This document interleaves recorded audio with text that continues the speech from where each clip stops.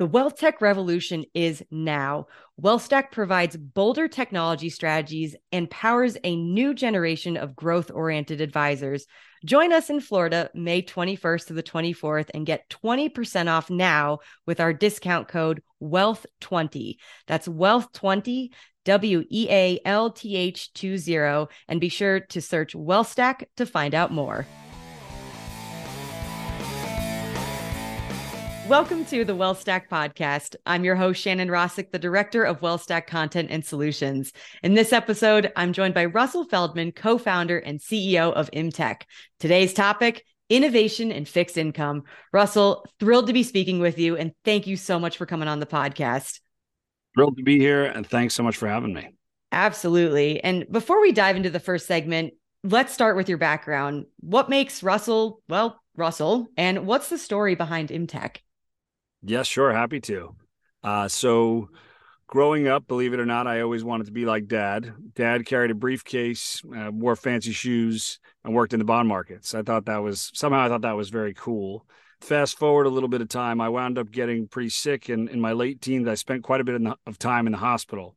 My dad was kind enough to spend each night with me. And so he would leave in the morning and go off to work and then kind of come back later in the evening. And I think I was surprised to learn that it wasn't an industry where kind of the bell rings and you're in the office and the bell rings and you're out of the office. That was kind of how I always envisioned the markets.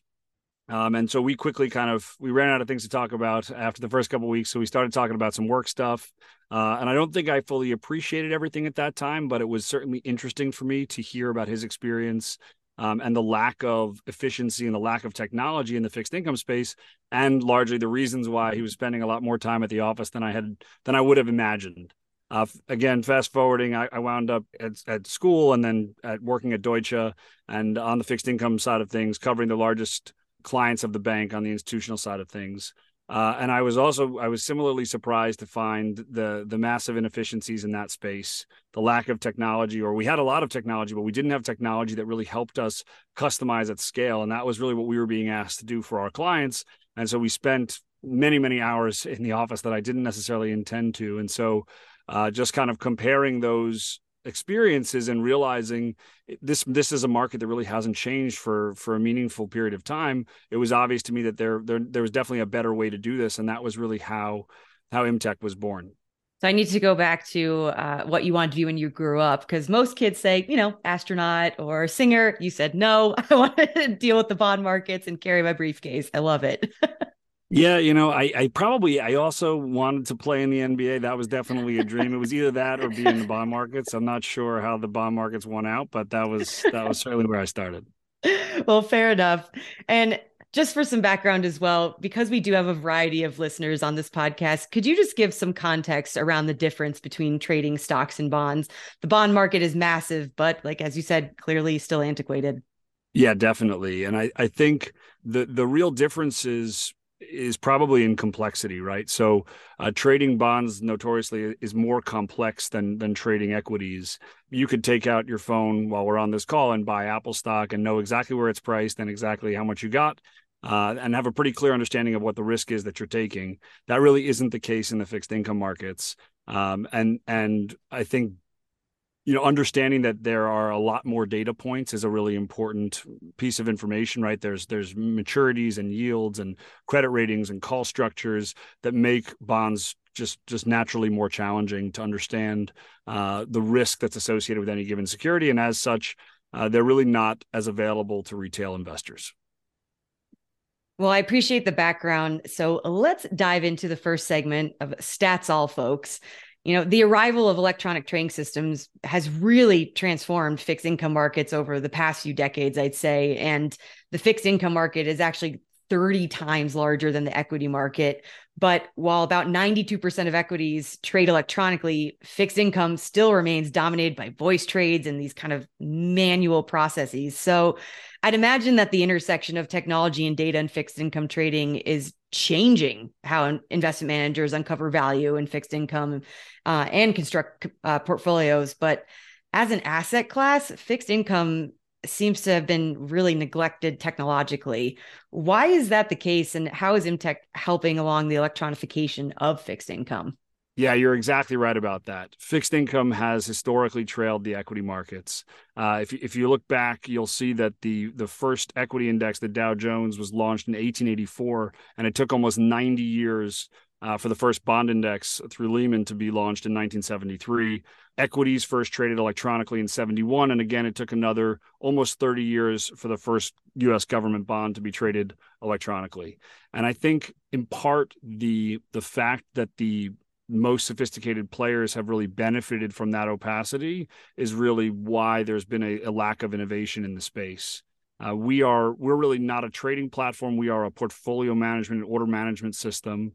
But I think we have the upstream impact of portfolio and order management systems, I think will really lead to a lot more electronification. So we saw only that 11% of munis are trading electronically or traded electronically last year. I think the more we have upstream systems that are not necessarily the trading platforms that become more systematized, more electronified, more digitized, I think that's really going to drive electronic trading in the market.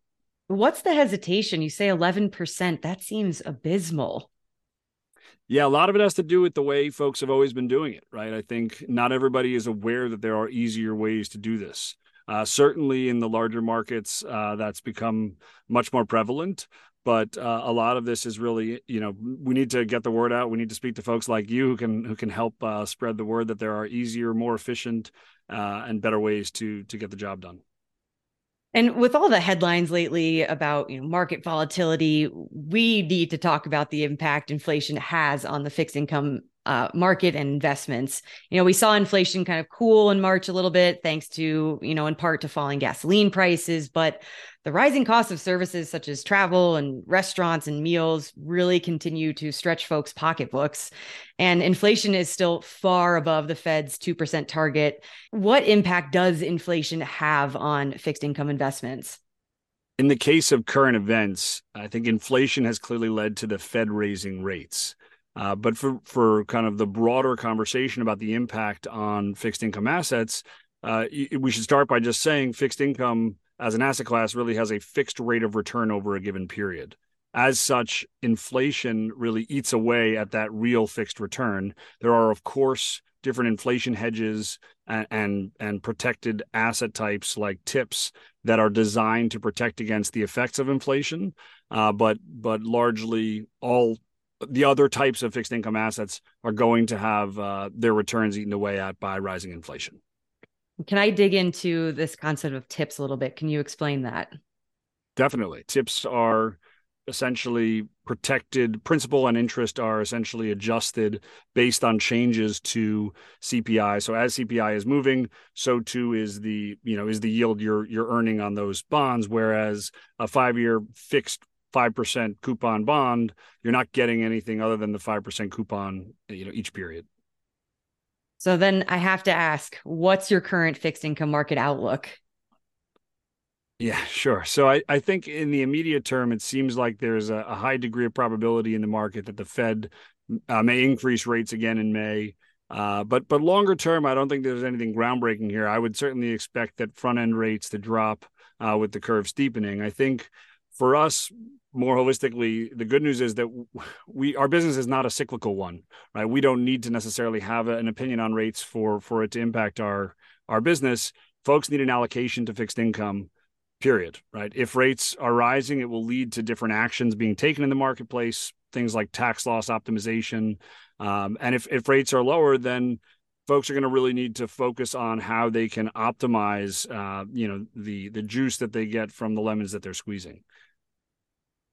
So, how can investors mitigate fixed income investment risks that arise from inflation? Where is technology ultimately helping? Yeah, I think things like the SVB debacle that just came up, I think it begs the question kind of what technology are they using to manage that that risk and to get an understanding of how they're positioned, right? And so without naming names, it's important to understand and look at what software they're using and were there supposed to be safeguards in place that would notify them of kind of mismatches. Were they notified and didn't necessarily take the necessary action to amend that? But I think in general, technology should be useful to alert users to changes that are required in order to comply with compliance guidelines or to risk targets. And ultimately, I think that same technology should play a part in helping the users dictate what the actual endpoint should look like.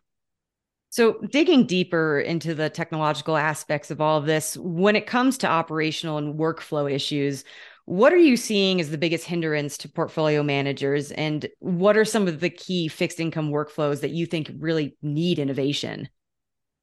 Sure. For us, I think in our space in particular, it's about the current technology that's offered to folks. It's old, it's clunky, it's cumbersome, it's expensive. And I think at best, it's leading to missed opportunities. At worst, it's leading some people to make mistakes. And so I think if you zoom out, you'll realize there's so many data points and so many opportunities that it's really crucial to have a system that can help whittle that down.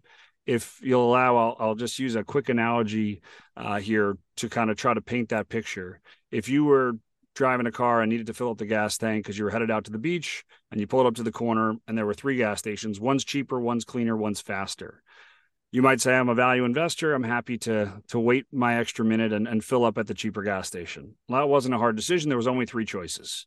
Now, the next day you pull up to the same corner and you look to fill up the gas tank and there's 1,000 gas stations. And the right combination of gas from each station is actually going to deliver the best outcome, which in this case would be the highest miles per gallon at the lowest cost. Well, that's a much more complicated decision because there's 1,000 choices. And do I want to get a half gallon here and 3 gallons there and 2 gallons here? And the truth is, you're probably just going to say, I'm going to take the cheapest one I can find and fill up my gas tank because I want to get to the beach. Well, now if we up the ante one more time and we say, what happens if you show up at that corner and you have 100 cars and 1,000 gas stations, and each one of those cars has different needs? Some need a car wash, some need their tire pressure checked, all of them need gas, and there's other folks who are also trying to fill up at those same gas stations, and there's a finite amount of gas. Well, that's a really complex problem. And that's really where IMTech in general is really helping our clients make better decisions. So in the case of this analogy, right, the cars are the portfolios and the gas stations are the bonds that are available in the market. And so certainly there's a finite number of bonds, but there's also unique constraints and desires and targets associated with each one of those portfolios. And so I think technology is really important in helping to make efficient and optimal decisions for the users. That's an impressive analogy, and I love a good analogy. So thank you for that explanation. Sure. So, what should firms be considering when assessing investment management systems? In your opinion, what should that tech stack look like?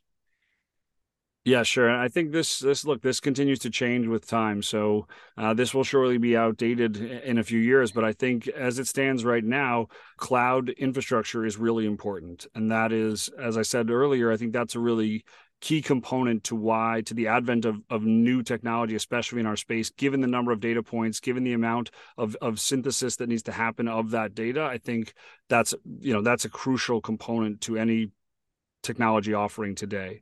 I think especially in this space for investment managers, having connectivity is another really important element. Being sure that you're getting updated cash information, being sure that you're getting updated portfolio data so that you can make the most informed decisions on behalf of your clients. That's got to be table stakes. That's got to be crucial to the success of any platform. And then I think it's important to think about customization and ways in which you can enhance and automate workflows. And so thinking about, the world is changing in one way. I don't think people are looking for less customization. I think anybody's going to say, oh, no, please, I would just want the most vanilla portfolio possible, right? I think folks have an opinion more and more these days. And so making sure that you're delivering tools for the folks within your firm that allow them to deliver the type of customization that clients are really looking for. Oh, absolutely. And we live in such an information heavy world that it just seems like sticking with the status quo just isn't good enough anymore. And it's just so imperative to integrate technology into that investment process to really provide managers with tailored information that I think what they're ultimately looking for is that just faster decision making at every step of the process, right? 100%. I think that's speed is another really crucial element that I think now is again deliverable due to the elasticity of cloud and and other technologies like it. So what's on the roadmap for InTech then? What can we expect to see coming out of you guys soon? How much time do you have? Go for it. Yeah, so I think look, there's a lot of exciting things that we're working on over here.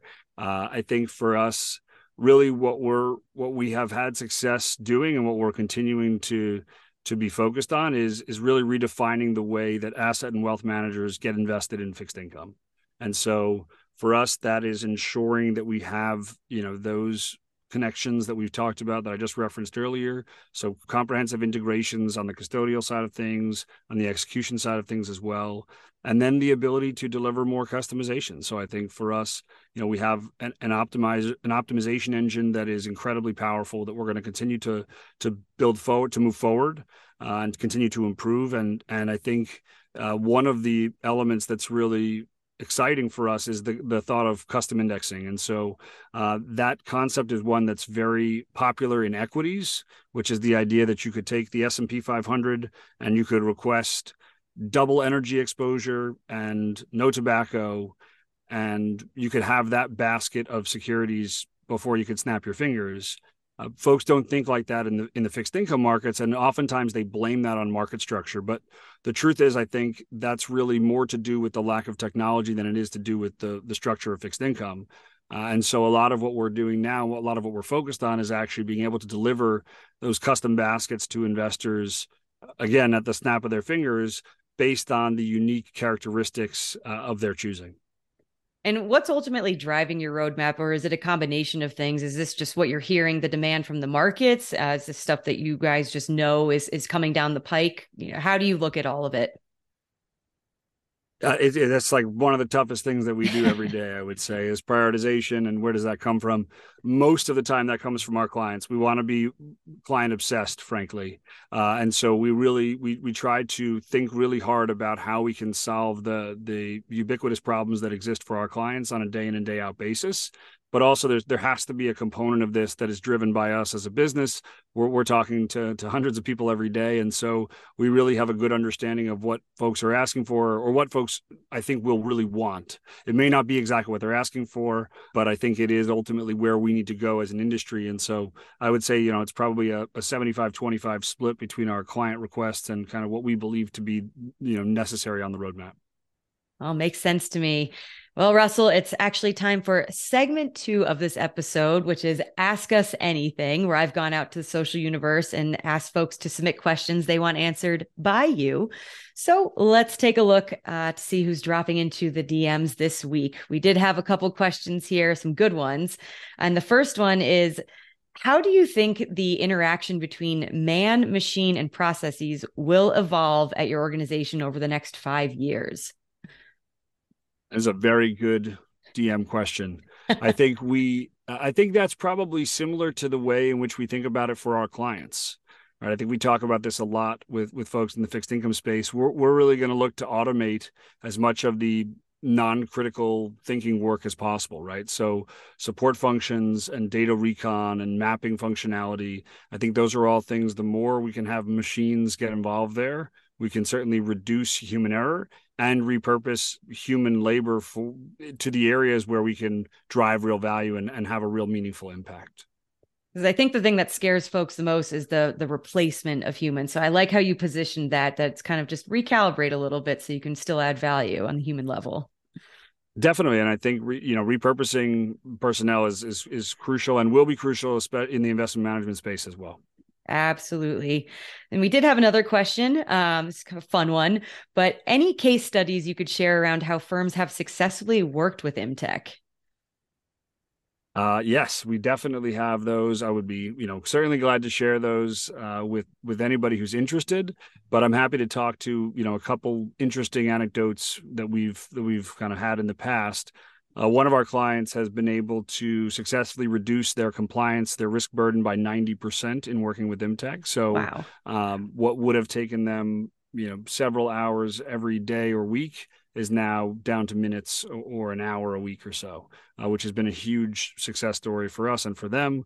Other clients of ours have gone through and been able to essentially leverage IMTech in place of additional hires that they were planning, because really what we're all about here is trying to enable our clients to manage more assets and more portfolios with the same resources, right? So we're delivering scalability, and so we've got certain folks who have saved up to 2 or 3 different headcount just in the last year and a half in working with IMTech. And so they've been able to scale massively, which is certainly great for their business and certainly a great case study for the way in which, the success that we've had as a business. Fantastic. Well, thank you for taking a seat in the hot seat and your insightful answers. But we have come to our final and honestly, my favorite segment of Stack It or Whack It, where I throw out a few technologies and be warned, they are not always WealthTech related. And you tell me if they are essentially worth the hype or not. So I've asked a few folks about chat GPT before, but when it comes to this space in particular of fixed income, what are your thoughts of chat GPT and AI having impact, stack it or whack it in its current state? Its current state is questionable. We might be whacking it, but I definitely believe there is a place where AI will certainly benefit this industry and all industries, frankly. And so I think there's certainly some good that can come from this. I don't know. I haven't asked ChatGPT the hard-hitting fixed income questions of late, but I may have to peruse the site after our conversation here. All right, that'll be our follow-up episode. see what ChatGPT has to Awesome. say. All right. Number 2, I may or may not have discovered that you're a golf enthusiast. So I have to ask a question around golf technology. I stumbled across this, I guess, golf ball called the iRoll, and it's designed for your putting and wedge play. It's not ready for full driver impact yet. That would destroy it. But basically, it has embedded sensors and communication technology that tracks your performance data, because we are a data set obsessed world. So your velocity, spin rate, skids, distance. Would you want to know that much about your game? Stack it or whack it? Wow, I feel like the answer has to be whack it because we're talking about golf balls, but I'm stacking this. I think this is great. I think I'll stop losing balls in the woods. I should be able to find my shots even if they're not off the tee.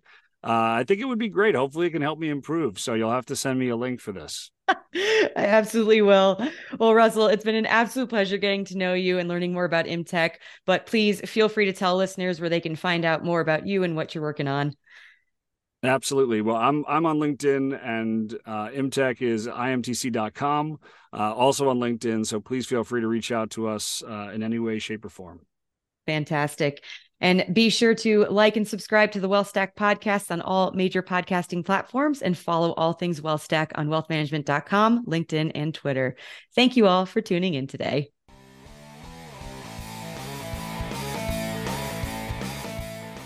The wealth tech revolution is now. WealthStack provides bolder technology strategies and powers a new generation of growth-oriented advisors. Join us in Florida, May 21st to the 24th, and get 20% off now with our discount code WEALTH20. That's WEALTH20, WEALTH20, and be sure to search WealthStack to find out more.